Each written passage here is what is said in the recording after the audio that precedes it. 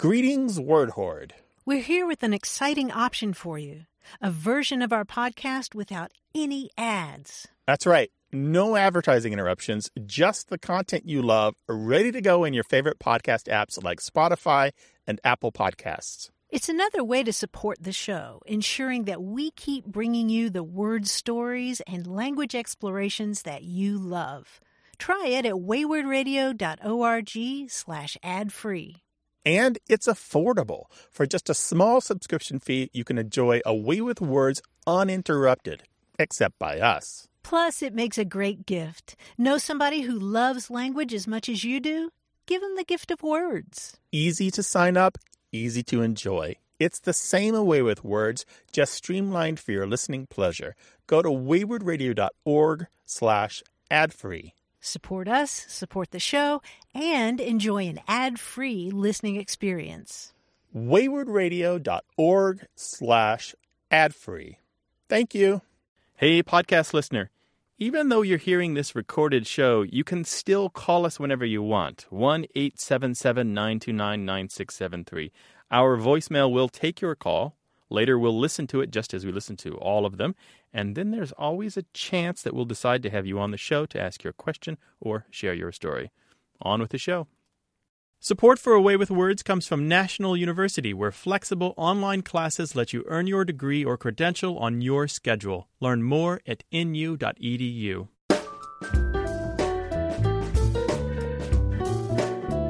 You're listening to A Way with Words. I'm Grant Barrett. And I'm Martha Barnett.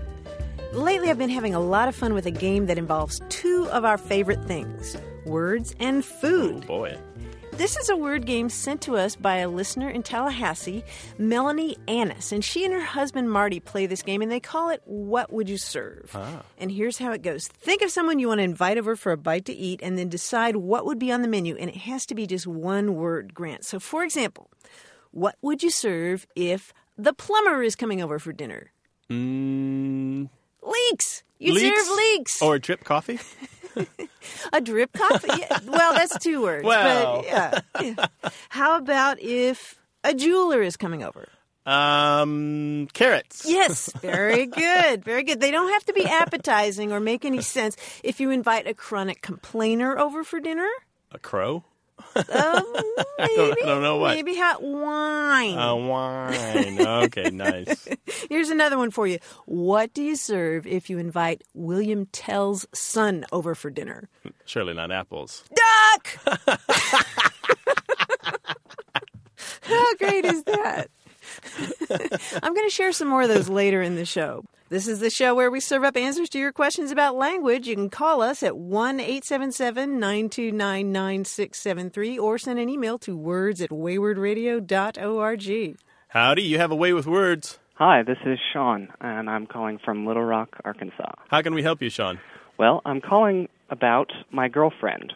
Her name is Christy. Mm-hmm. She is Chinese.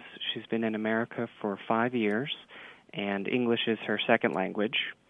So we talk all the time on phone and in person. We also chat online, and occasionally she will make a grammar or vocabulary choice that doesn't sound exactly natural. Mm-hmm. And then I feel like maybe I should correct it, and I'm calling to ask if you guys have a way that is the most polite way to correct a minor grammar mistake. This is a great question. Yeah. Did you see what was making the rounds recently with Reese Witherspoon said that if a guy corrected her on the first date, that she would just never date him again? I did not hear But about you're a couple. How long have you been a couple? 4 months. Okay, so you're not quite in the zone yet where you're safe, I think. Mm-hmm. Would you say, Martha, that he Right. needs to be just still tread a little lightly? Yeah, you're not finishing each other's sentences, for example. Not yet, right? Not quite yet. But I think the interesting question here, Sean, is what does she want to do? What's her motivation and your motivation? Yeah, does she want your help? It seems like it, but I'll give you an example. Okay. She once asked me, did you take badge? We were going to an event where we both had to have our ID from the university we work at. Mm-hmm. And she said, did you take badge? And I said, did I bring my ID? Yes, I did. And so I think there's two ways to say it. Either I can repeat the sentence from her point of view, or I can change the question from my point of view. I see. So you're trying to do it subtly rather than... Correct. Then I see. Okay. And then but she gets it. She knows I'm correcting her, so she'll say, "Oh, yeah, did you bring your badge?" Did she, Oh, that's good. Did she take it well? Yes. Okay. And do you do that only between the two of you or when there are others around? Because that could make the difference. Ooh, good question. I hope I only do it when it's us only. I think I probably do it in private. I see this as being another way that a couple can bond. I've seen cross-cultural couples where language was the glue so many times that I could think that you helping her, and frankly, her teaching you Chinese for that matter, Absolutely. I think that can only make the two of you learn more about each other and make the relationship stronger. I mean, this is not a relationship show exactly, but there's even a phrase for it, that you're her living dictionary. Mm-hmm. You are the person that she can turn to for answers. And maybe you guys should just talk plainly about it and ask her if she's okay with that. Find your boundaries and make it a part of the great special thing that the two of you have. Sure. We do talk about language all the time. Oh, Sean, that's she is wonderful. teaching you Chinese? Yes. Very Wonderful. cool. Which dialect? Mandarin. Okay, very good. Oh, man, you are lucky. I think I'm very lucky. It's an incredible language. I think it's very difficult. Yeah, that's what I gather. But it's when you have a romantic partner, it's much easier than when you just have a teacher. Yeah, now I have a great motivation. Exactly. You learn the sweet nothings first, right?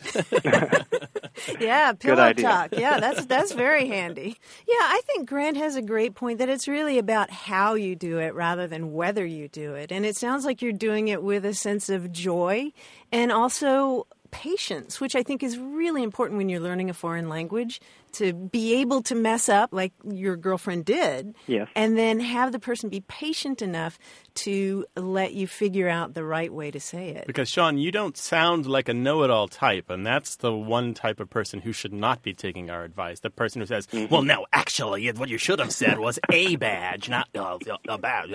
You don't want to be that guy. Exactly. I'll try to be as patient as I can. That sounds like a good tip. Well, call us back later on and let us know how it's going, okay? Yeah, send us the baby pictures. Oh, wow.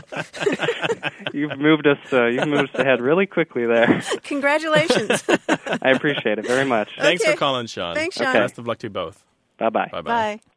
Call us 1-877-929-9673 or send an email to words@waywardradio.org. Hello, you have a way with words. Hi. Hi, who's this? This is Anne. I'm from Dallas. Hi, Welcome. Ann. Welcome. Thank you. What can we help you with? I wanted to know the so-called hip but annoying phrase "word up" that was popular in the 90s.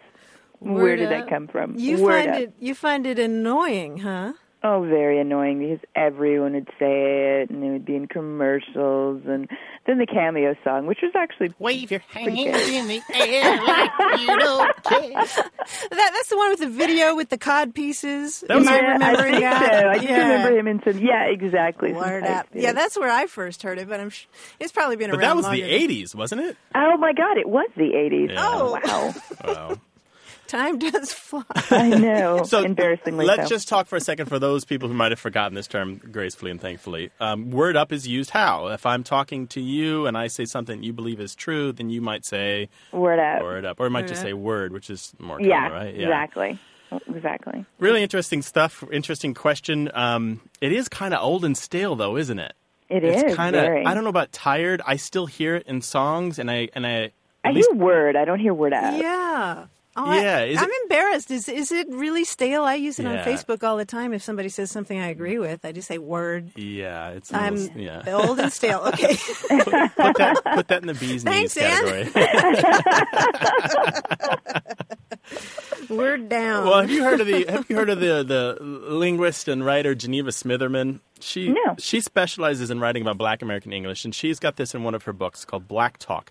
And she's got a little theory in there that I think, I don't know if I can support it, I don't know if I have data, but this is what she proposes, and I don't know any reason that this isn't true. How about that for caveats and hedges, right? Okay. So Geneva writes in her book that word is a shortened form, more or less, of the African American proverb, your word is your bond.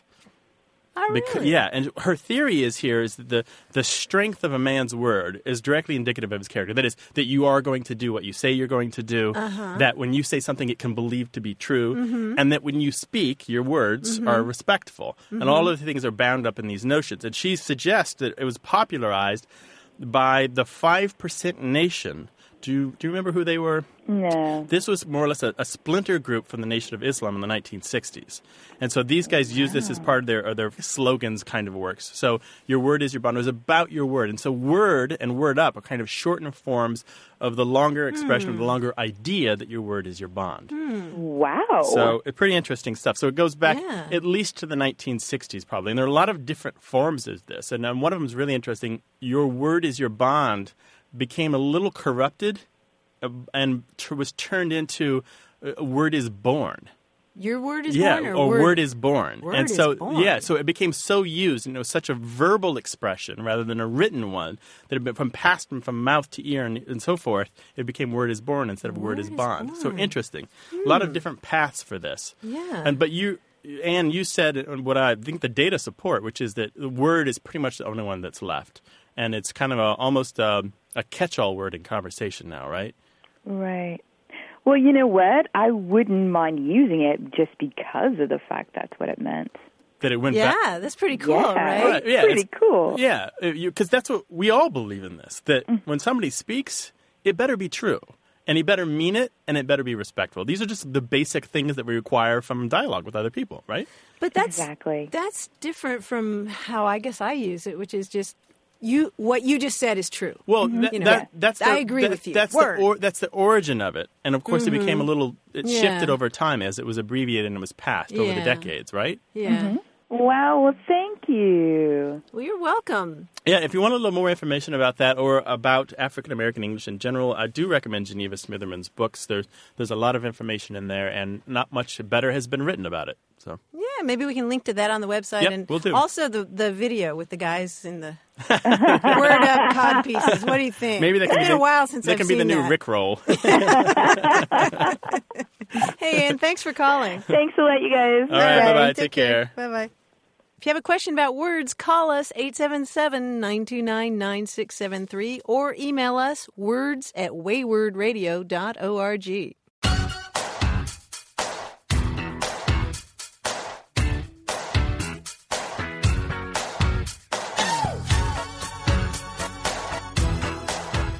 Grant, are you ready for another round of What Would You Serve? Oh, please. Okay, this is the game where you invite somebody over for something to eat, and Right. you have to decide what would be on the menu in just one word. Okay. Okay, so what if you invite over a chronic procrastinator? I don't know. Ketchup! You'd serve them ketchup. It doesn't have to make sense. How about a fertility specialist? Eggs? Eggplant. Oh. How great is that? What would you serve if you had actors coming over for dinner? Actors. Actors. Wine and cheese, right? No. Because they mooch off of the art gallery openings, right? Right, wine and yellow cubes of cheese. No, you'd serve actors rolls. Oh. Rolls. Terrible. You're easy. Terrible. You pretend like you don't I like am puns. easy. Tell my You're wife. easy. What would you serve if Adam came over to dinner? The Adam? The Adam. That Adam. Apple, I guess. How about spare rib? Yes. Is that one word or two? It is one word now, I think. Call us 877-929-9673 or email us words@waywordradio.org.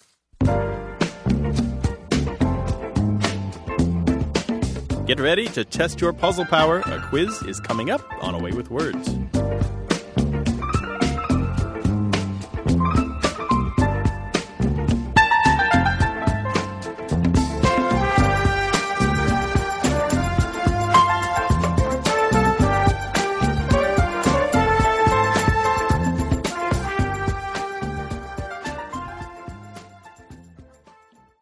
You're listening to A Way with Words. I'm Martha Barnett. And I'm Grant Barrett, and we're joined once again by John Chinesky, our quiz guy. Hello, John.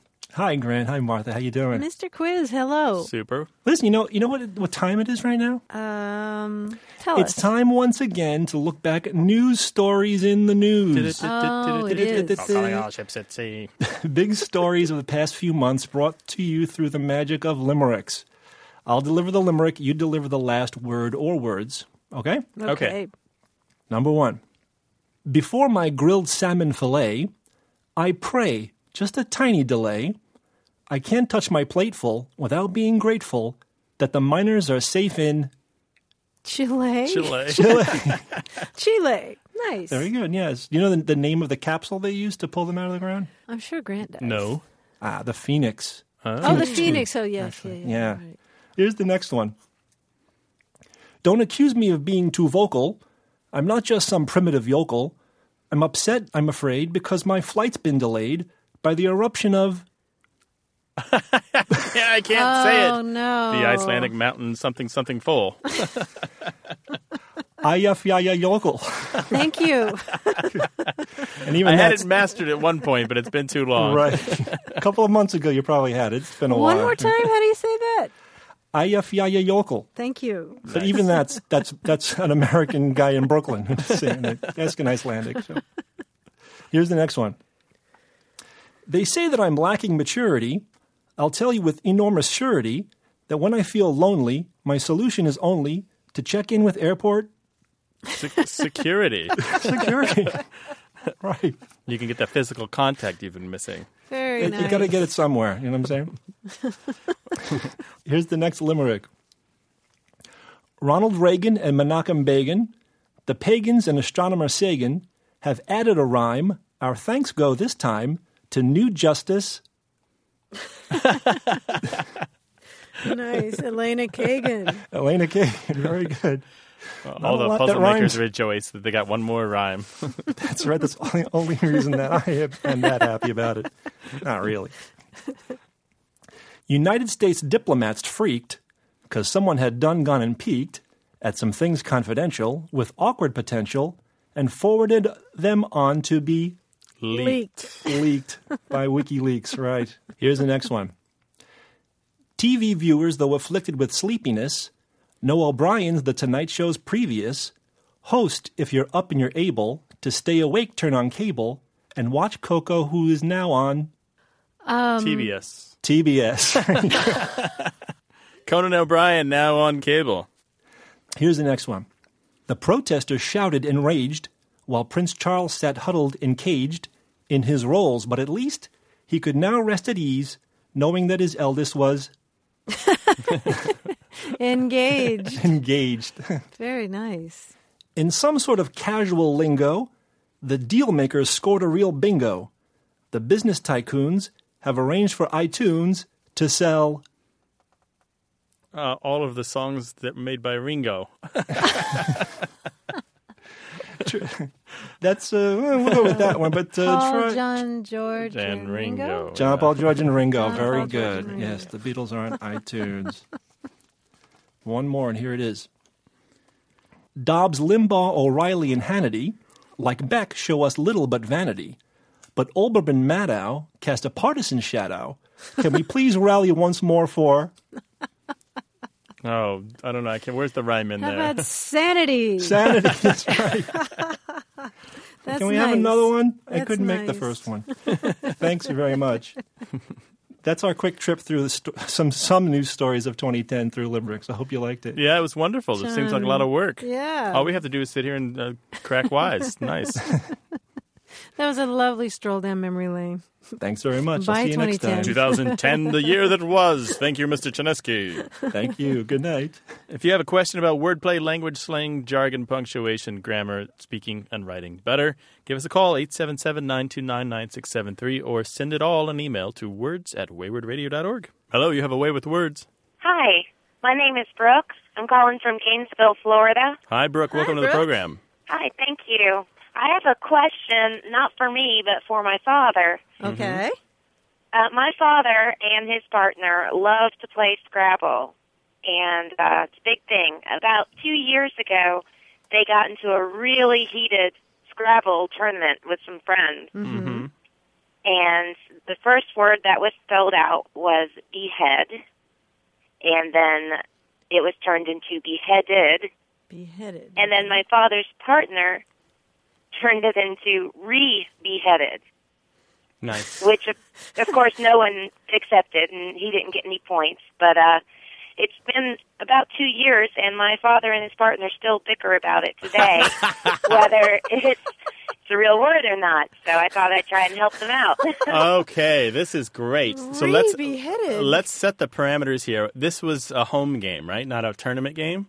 Yes, no, it was at home. It was a group of their friends playing. And did you have a dictionary on hand? I actually bought them a Scrabble dictionary just for this purpose. Oh, how nice are after you. the argument arose or before? After the argument arose. I don't believe they had a dictionary at the time, but Okay, so it was about consensus at the table, right? Like if you're It was, if you're yes. outvoted, the three out of the 4 players say that's not a word, then it's not a word. Okay. yeah, Okay. yeah.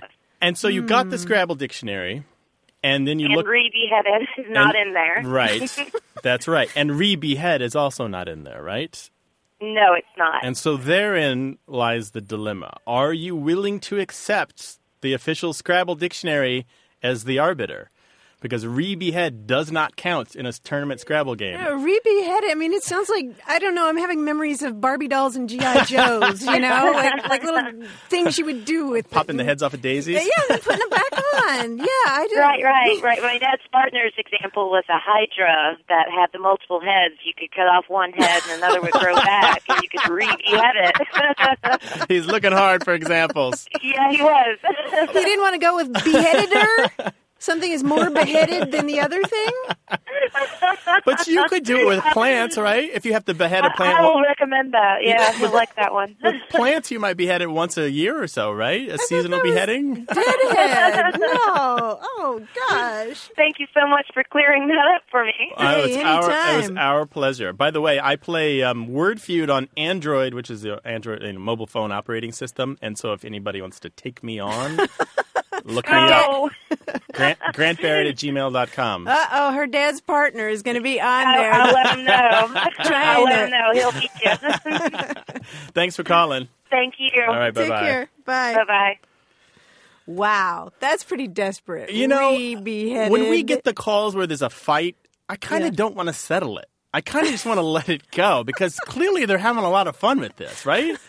Oh, but we should be the arbiters. When the family gets the together for the mediators. holidays, they need something to fight about, and this is very mild. This is not about like who wrecked the car. That's you know? right. That's right. It's who put the R and the E on the Scrabble board. Yeah. Oh Yeah. boy, bring us your fights. We with Martha like wisdom will decide them. We will be your mediators. 877-929-9673 or email us words@waywardradio.org. Hello, you have a way with words. Hi, my name is Dino, and I'm from Manhattan, New York. Hello, Dino. Welcome. Hi, Dino. Well, I had a question about the use of the word anymore. I heard a couple of my friends from the D.C. area using the word anymore in a way that sounded kind of weird to me. Mm-hmm. I can see where they're coming from in the sense that it would be correct. It just sounded funny, and I wanted to know maybe if that's a regional thing. Oh yeah, sure. Do tell. Well, he'll say something like, now when you go get something professionally framed, it costs like $60-$70 anymore. Mm-hmm. Mm-hmm. And it just sounded odd to me. I don't know. Have you ever heard them start a sentence with that? Like, anymore, these things cost a lot of money. No, I have not. But it usually ends up at the tail end of the sentence, and and it ends up in a like I don't know why it sounds funny to me. I just know that it sounds funny. Like I can't put my finger on it. Right. It's called a positive anymore, Mm-hmm. as opposed to a negative anymore. A negative anymore is when you say something like, we don't go to that park anymore. Yes. So and so the positive anymore is just basically an extension of the negative. It suggests a changing condition, an onset of something new that is going to continue. It's not universally used that way, but generally. So anymore, the weather is colder means that from here on out, the weather has pretty much been Right. colder. So, and just the same as you say, we don't go to that park anymore is an ongoing condition of something new that's negative. There's some stigma with that, though, isn't there, Grant? With the positive anymore? Yeah. But because Yeah. it's like all dialect features, they tend to trigger something in your brain. we're ants, basically. And when two different ant species come together, right, they recognize each other as outsiders. And it works the same way with language. I mean, this is the basic principle of why languages are cohesive, is because we try to speak like the people who are like us.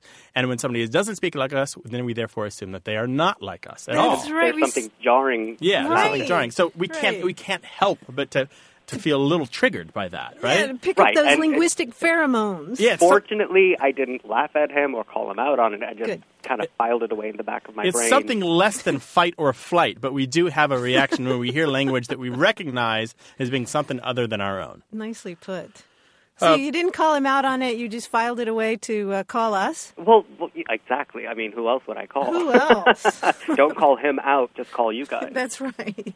So this feature, this positive anymore, is pretty much spread throughout the United States, except in the very far Northeast and in the South.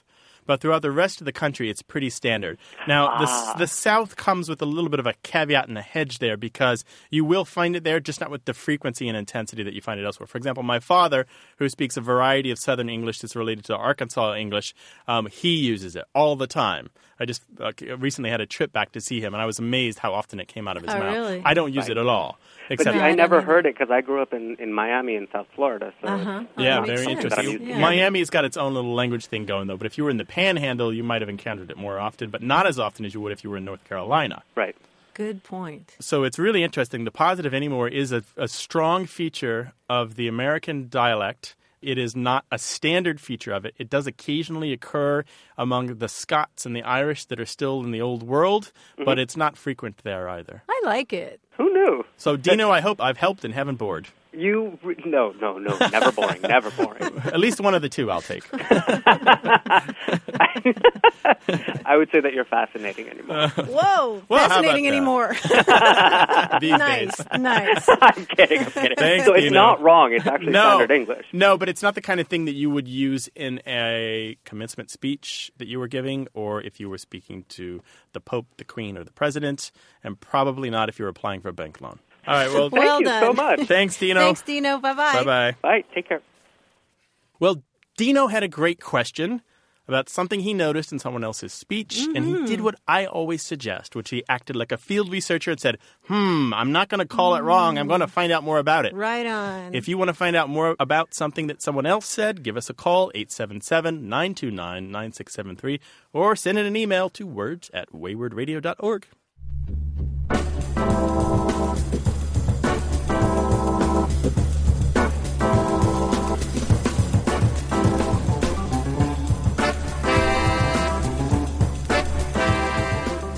Grant, I have a couple more what would you serve rounds for you. Okay. Okay, what would you serve to an electrician who comes to dinner?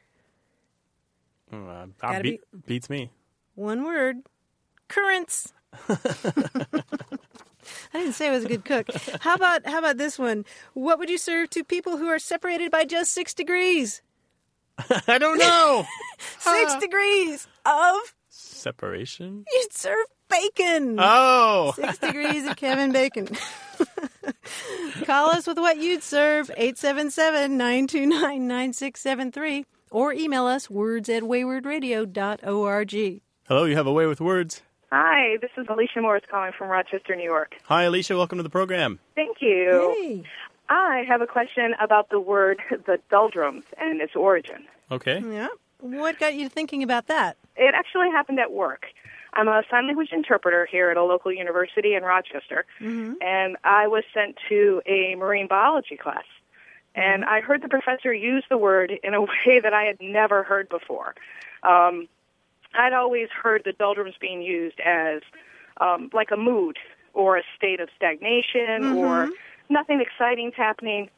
But we were talking about the earth and the winds and the tides, and she started explaining about an area in the equator where there's very little wind and it's very calm. And she called it the doldrums. Right.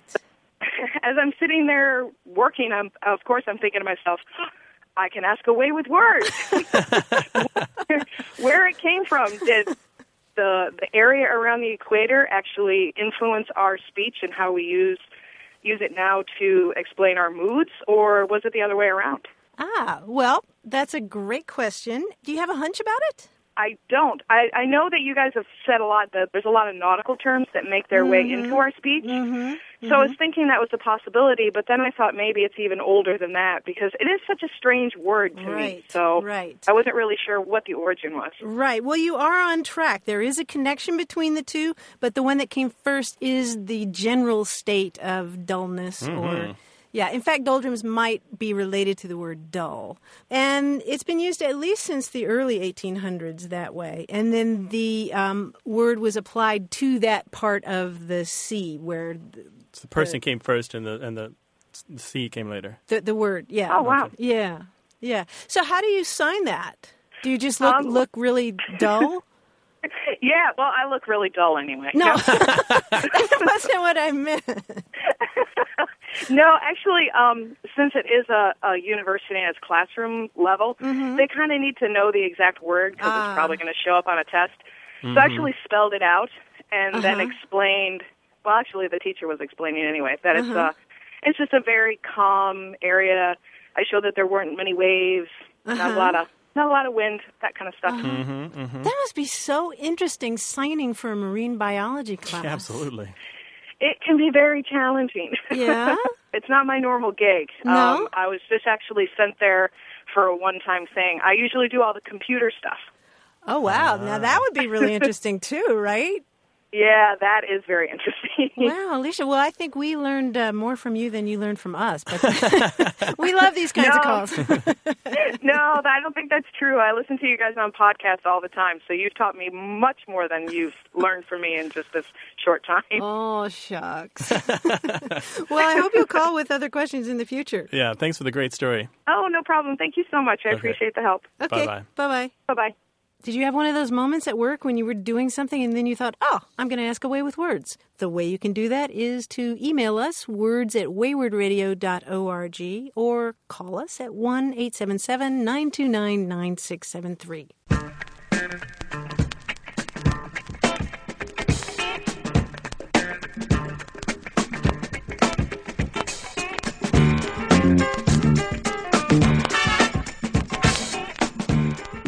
Grant, what would you serve if you had a bunch of musicians and cardiologists coming over for dinner? Drumsticks. Hadn't thought about that one. I was going to say... For the musicians, anyway. Musicians and cardiologists, you serve beats. Beats. Oh, there we go. Nice. Call us with what you'd serve, 1-877-929-9673, or send an email to words@waywardradio.org.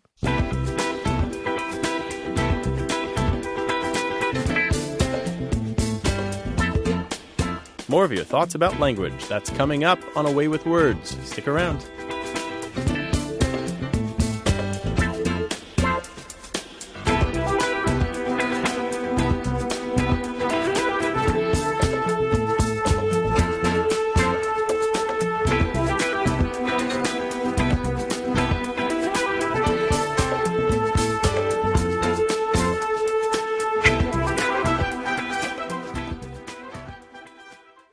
A Way with Words is sponsored in part by iUniverse, supported self-publishing. Is there a book in you? Information available at 1-800-AUTHORS or online at iUniverse.com. You're listening to A Way with Words. I'm Grant Barrett. And I'm Martha Barnett. A while back, we talked about collective names for plants. Remember that, Grant? Yeah. Why should animals have all the fun? A bevy of quail and a gaggle of geese. Well, we asked you to send us some more examples, and boy, we just have a whole bouquet of collective plant names, and I wanted to share just a few of them. How about a churn of buttercups? Nice. I like that. Dan Davis sent us a weep of willows, which I like. I really like this one from Bob Cunningham, an embarrassment of weeds. Well, yes, I can relate to that. Stuart Clipper and Kathleen Reichert, both of Minneapolis, sent several. Among them, a pride of dandelions. Nice, I like that. very good. A universe of cosmos. I love this one. A mouthful of salvia. You sort of... It's like saliva. Yeah, it sort of works better on the page, I think. And a sea of anemones. a chime of 4 o'clocks. I used to have 4 o'clocks in the yard. Oh, I Did didn't you? know those. They open or close at 4? I think they close at 4 o'clock. A pair of lady slippers. And then over on our discussion forum at waywardradio.org, we got several great examples, one of which came from somebody there named Cheddar Melt. I don't think that's the person's real name. But Cheddar Melt suggested that for holly, you could have a buddy of holly. Mm-hmm. For mint, a Denver of mint. For birches, I love this, a frost of birches. Mm-hmm. Glenn Atkinson suggested a coy of wallflowers. I love that. And finally, Ron Draney suggested an something of forget-me-nots. I love that.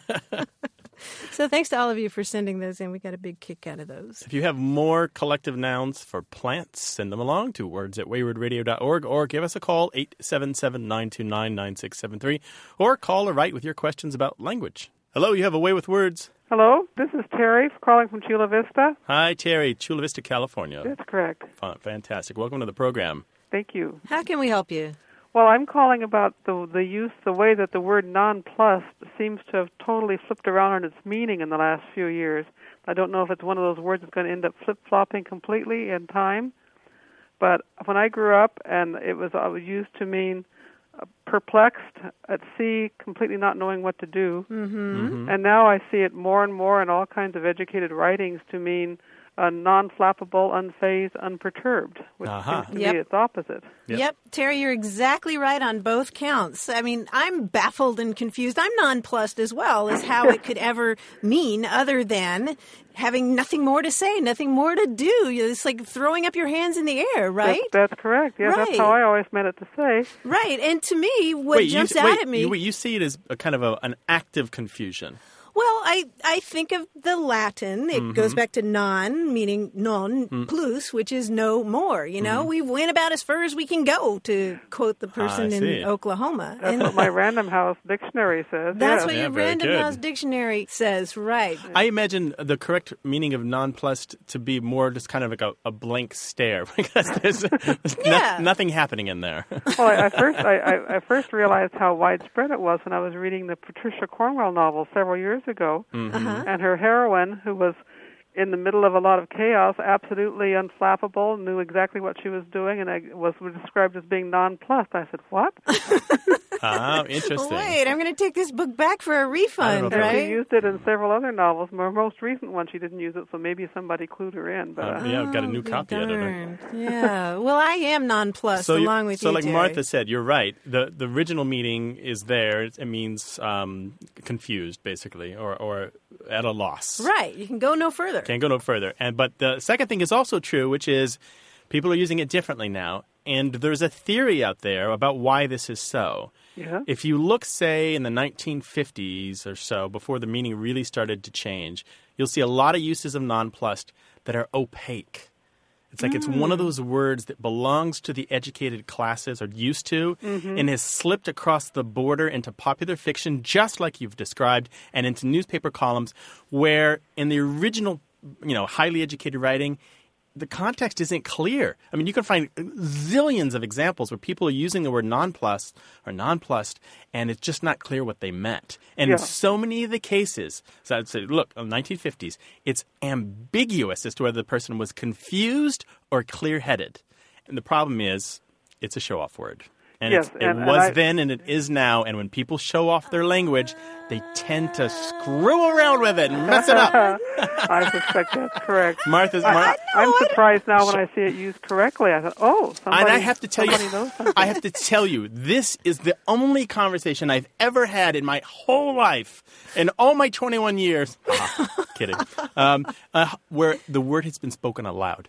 It is a yes. This is a word that is ordinarily written. It is ordinarily written by the educated classes, and they do it to show off. I'm not surprised that other people are confused by Well, this. Grant, maybe you should get out more, because I've certainly heard nonplussed. It's another word for me for flustered. The snooty, where I've heard it spoken is on NPR. Oh, where you? But Martha, you are hardly representative. Neither are you, dear. Well, that's my point. My point. All right, Terry, you're representative. You're in between the two extremes here. So is this a word that you would ordinarily speak aloud? No, I usually don't, but I might write it possibly. But, certainly I read a lot, so I've seen it, and I grew up knowing what it meant from context. And then in the last 15 to 20 years, all of a sudden I realized, wait a minute, that's not being used that way anymore. Right. Well, you sound cool as a cucumber. You're probably never nonplussed. Yeah, all this carrying on over here. I wouldn't say that. Yes. Well, let me ask you a question. Yes. Do you think that this word is skunked? That means, do you think this word is ruined forever? I hope not. I think it's an interesting word. Okay. I agree, Terry. But I would hate to see it totally disappear or completely flip-flop, but I'm a little worried about it. Well, I think what we have here is a self-referential word. I mean, I'm just completely nonplussed. About nonplussed. Yeah. Well, Terry, thank you so much for your call. I hope we brought some clarity. No. Well, you share my condition of being nonplussed about this whole situation. We certainly do. Well, we can agree on that. Thanks so much. Well, thank you very much. Care. I really enjoy your program. Oh, nice. Thank you, Terry. Thank you. Bye-bye. Bye-bye. Call and participate with this stuff, 877-929-9673, or send your stuff in email, 2 words, at waywardradio.org. Hello, you have a Way with Words. Good day to you. Hi, who's this? This is Philip Princetta in San Diego. Hi, Philip. How you doing? Hi, Martha. Hello.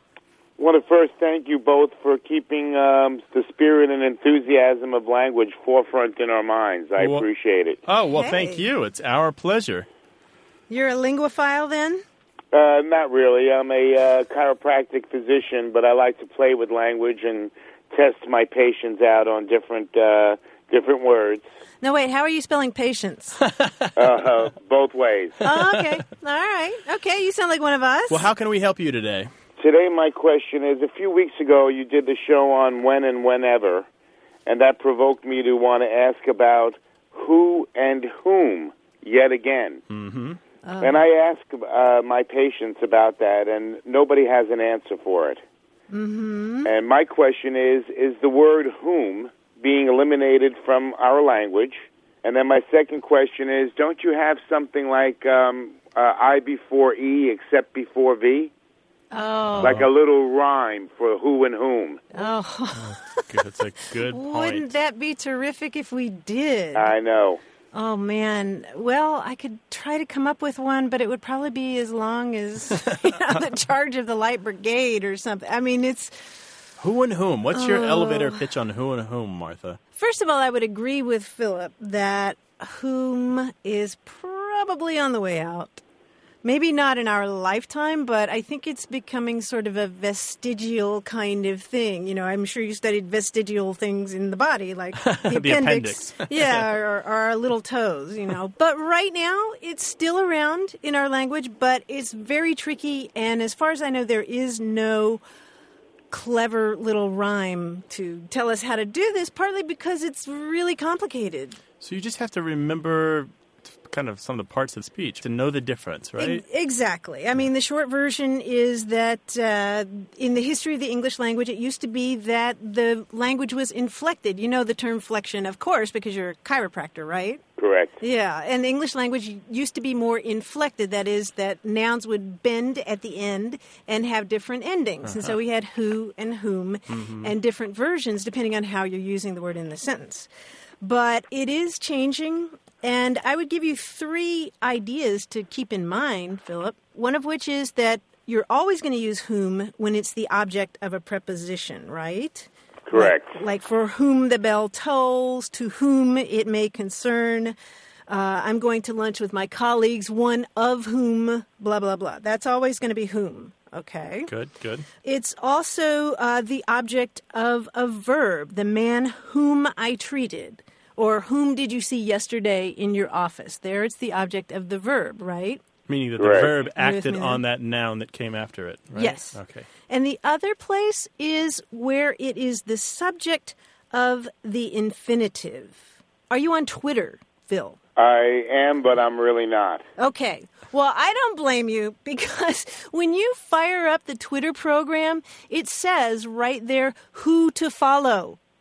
And then it lists people to follow on Twitter. You mean when you load the web page? Yeah. Okay. Yeah, it says who to follow, and then it gives you a list of people who might be interesting to you on Twitter. And that's wrong. It's not who to follow, it's whom to follow, because it goes with the infinitive there. Did you write and tell them that? It's painful for me. Is it painful for you, Phil?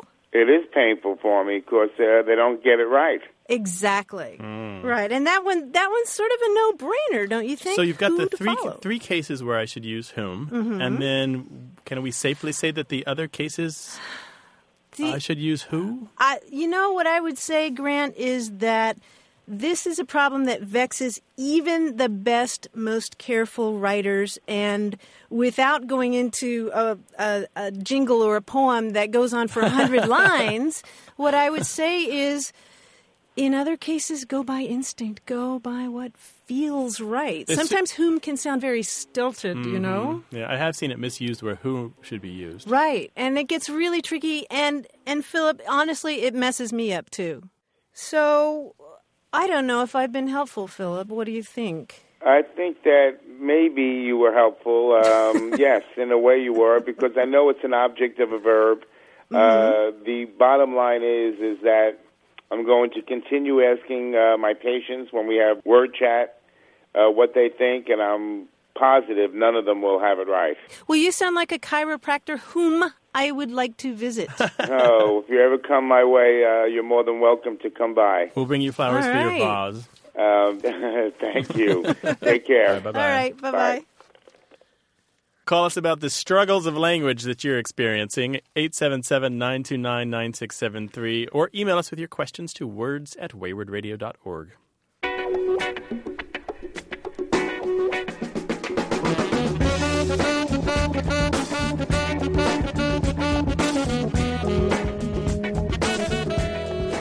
Martha, I bet you know African-American proverbs, but don't know that you know them. Maybe.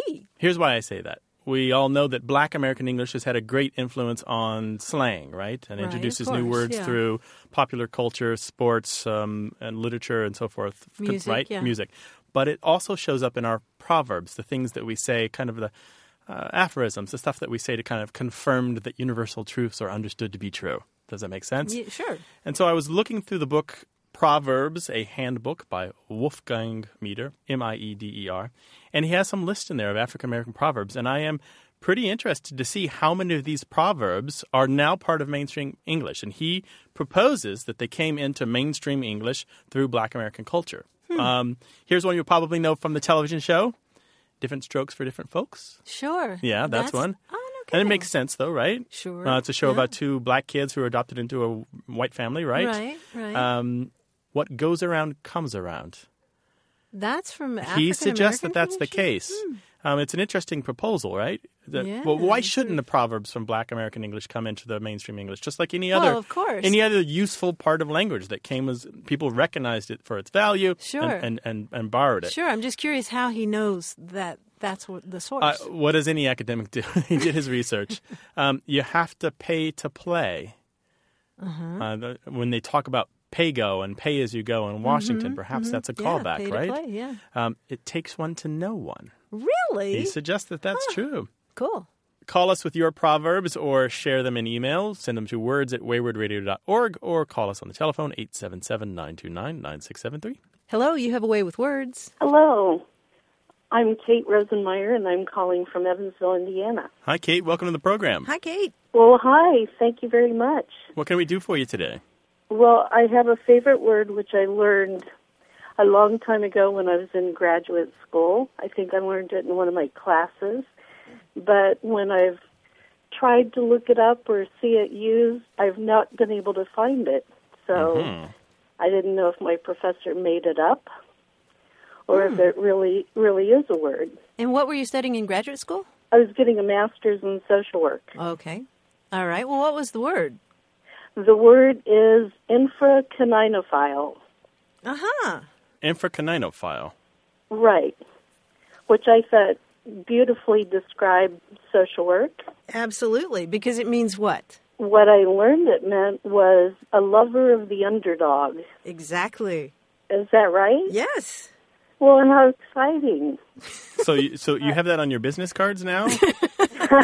No, but I think that's a great use. Chief Maybe I'll put infracaninophile. it there. Yeah. All right, let's spell that word just so everyone's on top of it. INFRA, infra, canino, CANINO, and then PHILE, which kind of breaks it down into its component parts.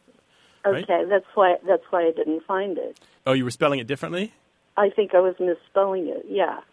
Yeah, the phile means lover, right? Mm-hmm. And Yeah. the infra means under, right? Yeah. And the Right. canino is canine or dog. So Right. And apparently, as far as we know, this was coined by Christopher Morley, who was one of the Baker Street Irregulars, a big Sherlock Holmes fan. big buff, sure. Really? Yeah. And it was in the intro of, what was it, the complete works of Sherlock Holmes in the I think so. 1930s. All of the stories were brought together. Was that for the first time? Well, they were all brought together. All the different stories that appeared in the Strand and in other serials and periodicals and so forth were brought together. And Morley did this great intro where he uses this term to describe Conan Doyle himself. He says, doctor, whaler, athlete, writer, speculator, dramatist, historian, war correspondent, spiritualist. He was always also the infracaninophile, the helper of the underdog. And a that's believer in great. fairies, if you can imagine that. The mind that came up with Sherlock Holmes also believed in fairies. I didn't know that. That Yeah. is great. Yeah. Well, I'm a big Sherlock Holmes fan, so that pleases me even more. Wonderful, me too. And do put it on your business cards. I think that's a great idea. It's Thank perfect for you social guys work. so much. Okay. Thanks, much. Kate. Okay. Bye-bye. Take care. Bye-bye. Bye-bye. Your questions about language, words, word origins, something funny that you heard someone say, send them to words@waywardradio.org or call us 877-929-9673.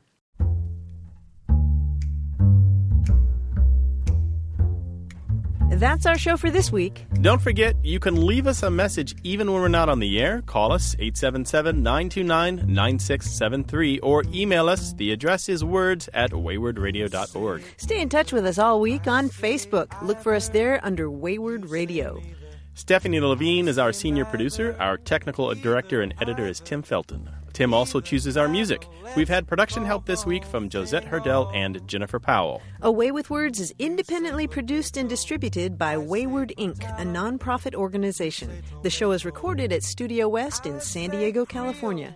Thanks for listening. I'm Grant Barrett. And I'm Martha Barnett. Bye-bye. Take care. Call the whole thing off.